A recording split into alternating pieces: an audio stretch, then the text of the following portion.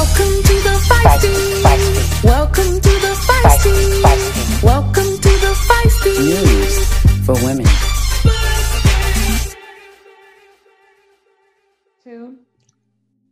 Hello and welcome to the FEISTY News for Women. I am T. Erica. I present important women's issues and fearless feminine voices disrupting our society.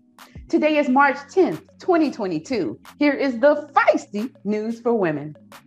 In world affairs, on February 24th, 2022, Russian President Vladimir Putin launched a full-scale invasion of Ukraine in order to overtake the capital city and claim it as its own territory. Since then, Russia has been punished with 5,356 economic sanctions and accuses the U.S. of economic war while simultaneously continuing to bomb Ukraine, including a maternity and children's hospital. Nearly 1 million Ukrainian citizens have managed to escape, and others are taking cover in bomb shelters. Throughout all of this madness, we have everyday working women from Ukraine trying to push through after uprooting their lives to escape the war zone. Let's meet one of them. Today we have Ludmila, a Ukraine woman who escaped the war zone and is now volunteering at a blood bank to help victims of the Russian invasion.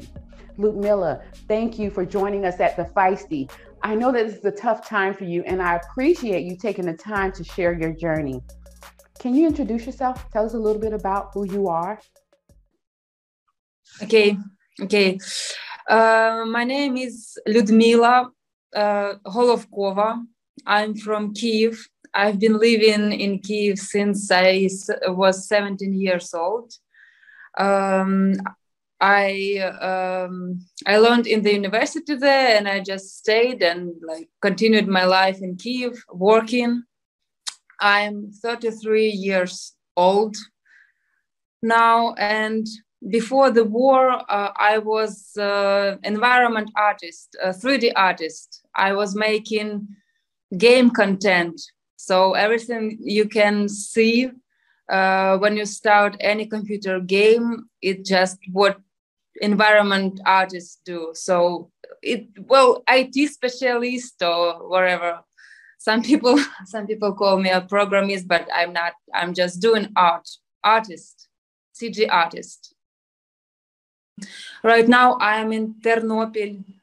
This is Ukrainian city on the west of Ukraine because it's much safer than be in Kyiv. We decided to leave Kyiv the same day. It was Thursday when the war started, and me and my colleagues, we went to the office. I knew that, I read the news, and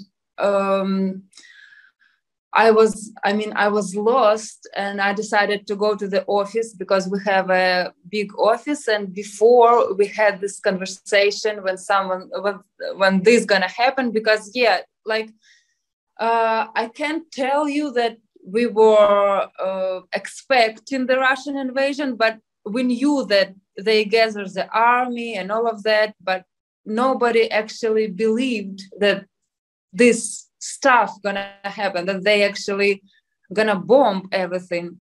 Maybe that was 11 a.m. and I saw, I was looking through the window and I saw Russian planes crossing the sky. And I was just, fuck, I have to leave. I have to go. I can't do much.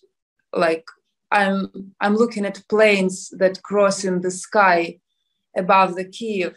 I have to go. I'm civilian. I know nothing about actually war.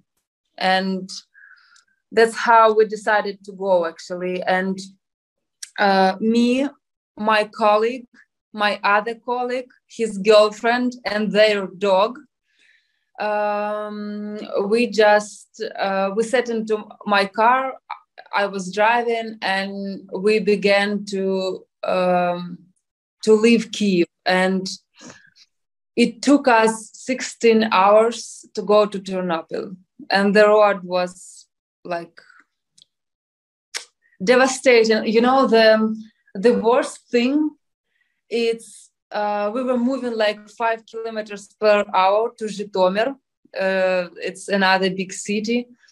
And it was breaking my heart that there was people who just walking out of Kyiv with backpacks with children, and like I couldn't help him because my car was very, very like overcrowded.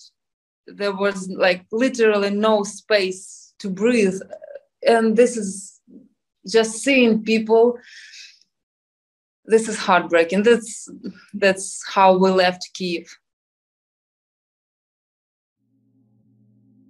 I know it must have been tough to want to help, but to know that you could not, Ludmila, I understand that. Is there anything else you want the world to know about concerning the invasion?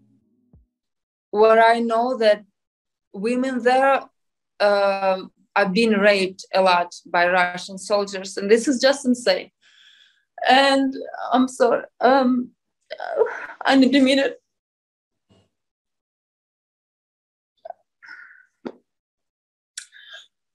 Oh my God, I can't believe that I'm crying because I didn't cry like, I'm sorry,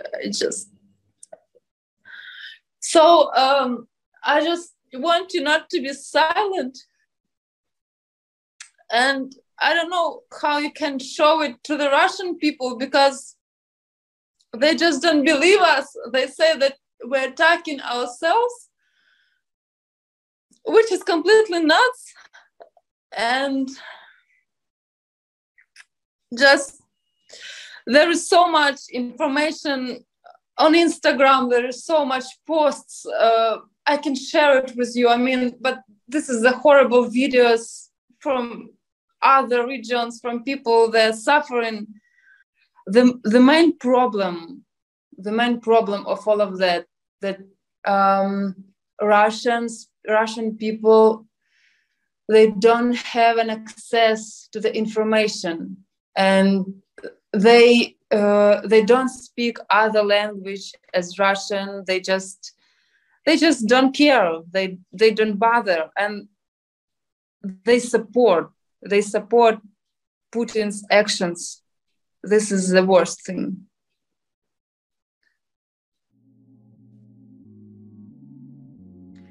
Thank you for sharing, Ludmila. I'm so glad that you are safe and sound and found a way to help others in the midst of your pain. Keep your head up and know that we are women and we are built for survival.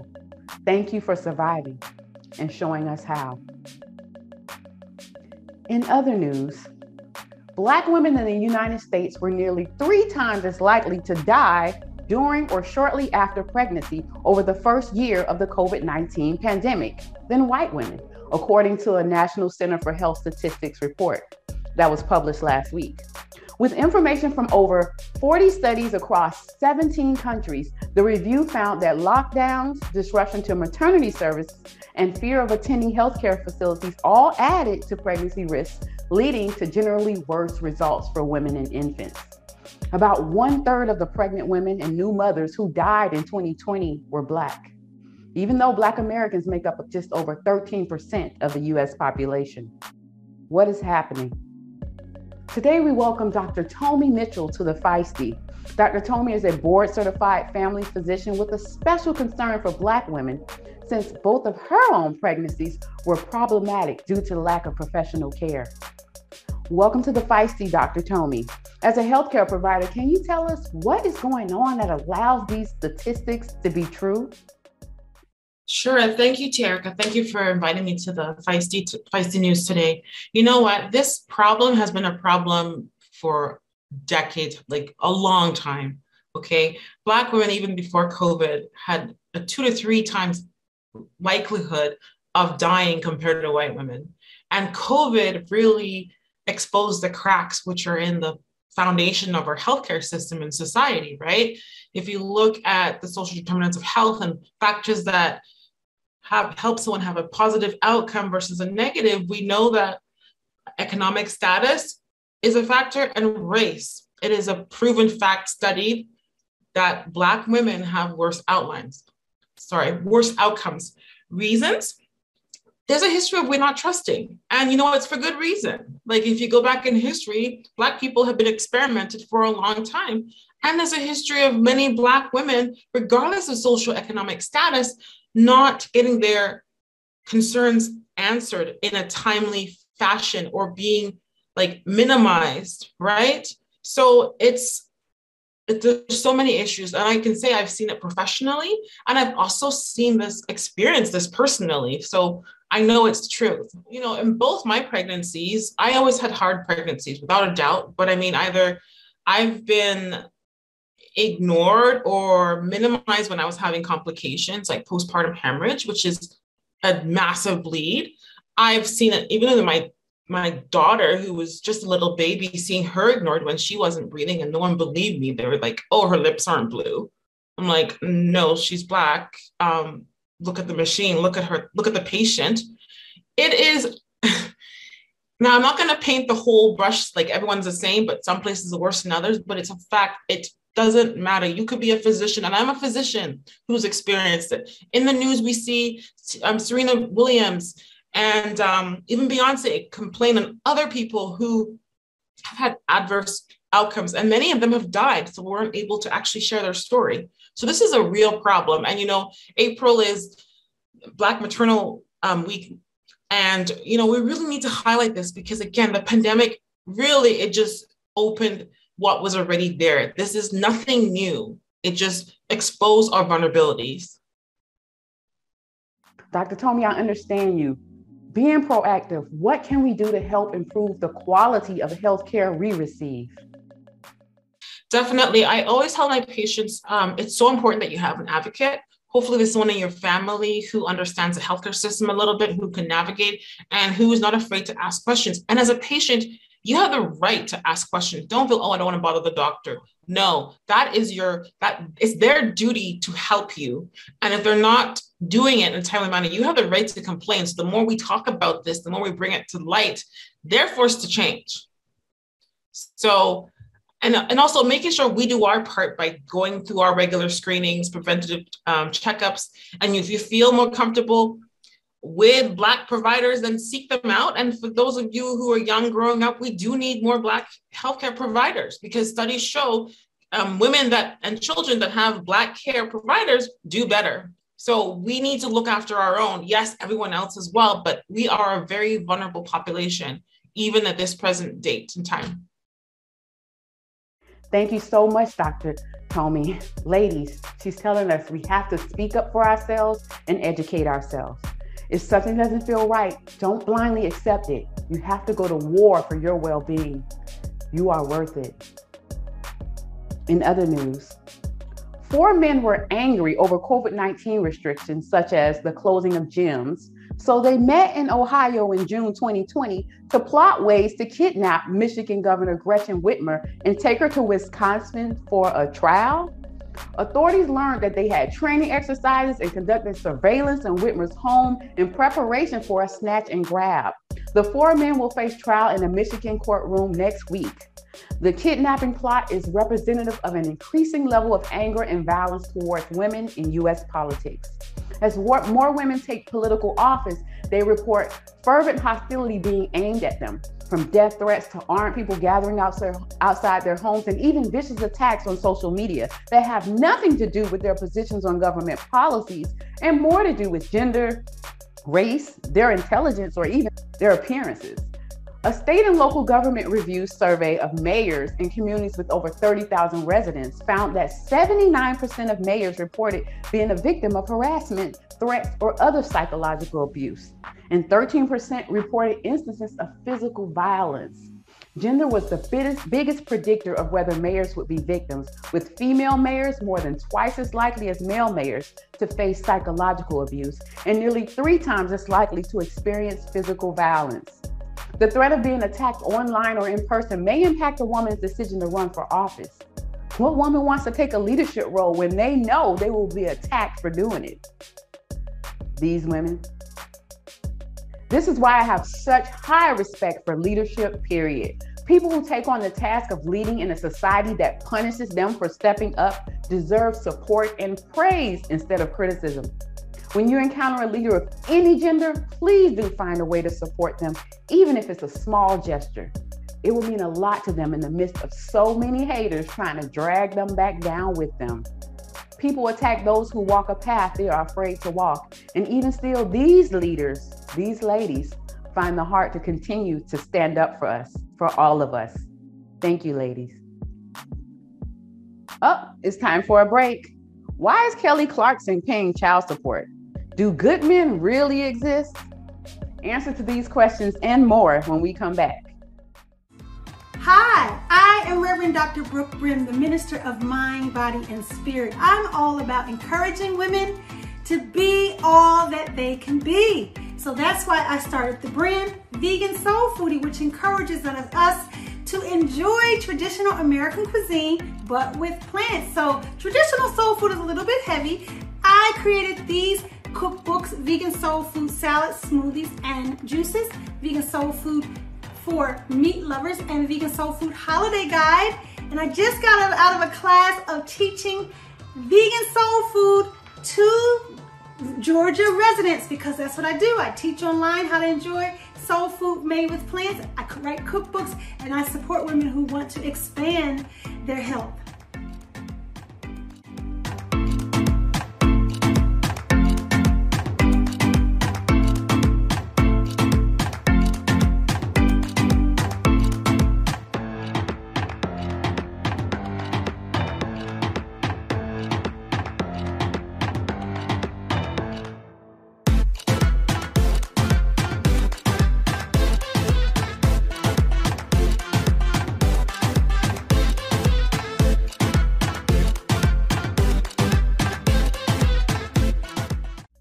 Welcome back. I am T. Erica with the Feisty News for Women. Girl, guess what?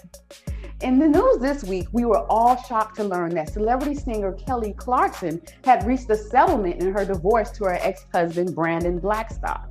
The 2-year divorce proceedings revealed that Kelly will make a one-time payment to Brandon of just over $1.3 million. Additionally, Kelly will pay him $45,601 per month in child support, even though she would have joint custody of their 2 children. The math didn't add up to me, so I asked our legal expert, Dr. Jean Cirillo, what was going on. Although Dr. Jean was busy, she passed on a note explaining how the financial settlement was reached. Dr. Jean writes, the short answer is that they were awarded or they agreed to joint custody. When there is joint custody, the couple split the expenses for child support according to the percentage of each parent's gross income. That's gross income, not net. Usually at 17% or 8.5% of each if it's for one child, and 23% and then 29% for 2 or 3 children. Therefore, whether the child actually lives on the premises of one versus the other isn't as important as paying for expenses such as the private school, where Kelly has to pay 70% of the tuition, along with clothing and travel and possible food expenses. He also is awarded spousal support, which usually goes on for at least a few years, and he decided to give up his career as an agent to be a full-time rancher, meaning he can stay at home with the children. Okay, I get it now. Thank you, Dr. Jean, for explaining what happened. Now we understand why this successful woman has since declared that she will never get married again. Maybe it's the pain of divorce, or maybe it's just sage wisdom. We'll support your decision either way, Kelly. Just be happy. Moving right along. You know what? I am a strong woman. I am a smart woman. In addition to being a feisty woman, I am also a wounded woman.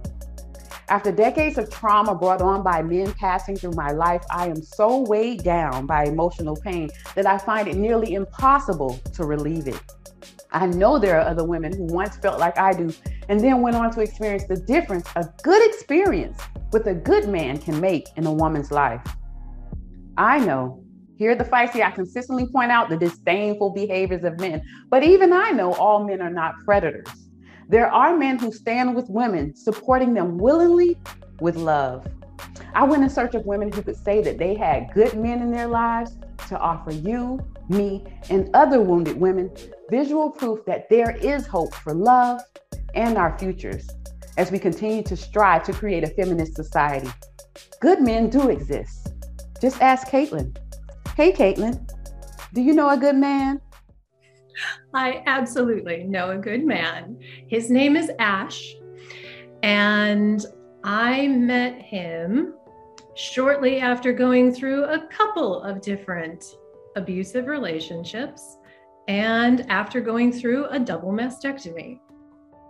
I am the author and director of a project called Beauty After Breast Cancer, and Ash, who is now my husband, was integral in making that project happen, because 29 and single with a double mastectomy makes for about the world's most awkward dating conversation. It's kind of like, hi, I'm Caitlin. So nice to meet you. Hope you're not a boob guy. When I met Ash and had this really challenging discussion of, oh, by the way, just went through this surgery, he instantly figured out how insecure I was about this.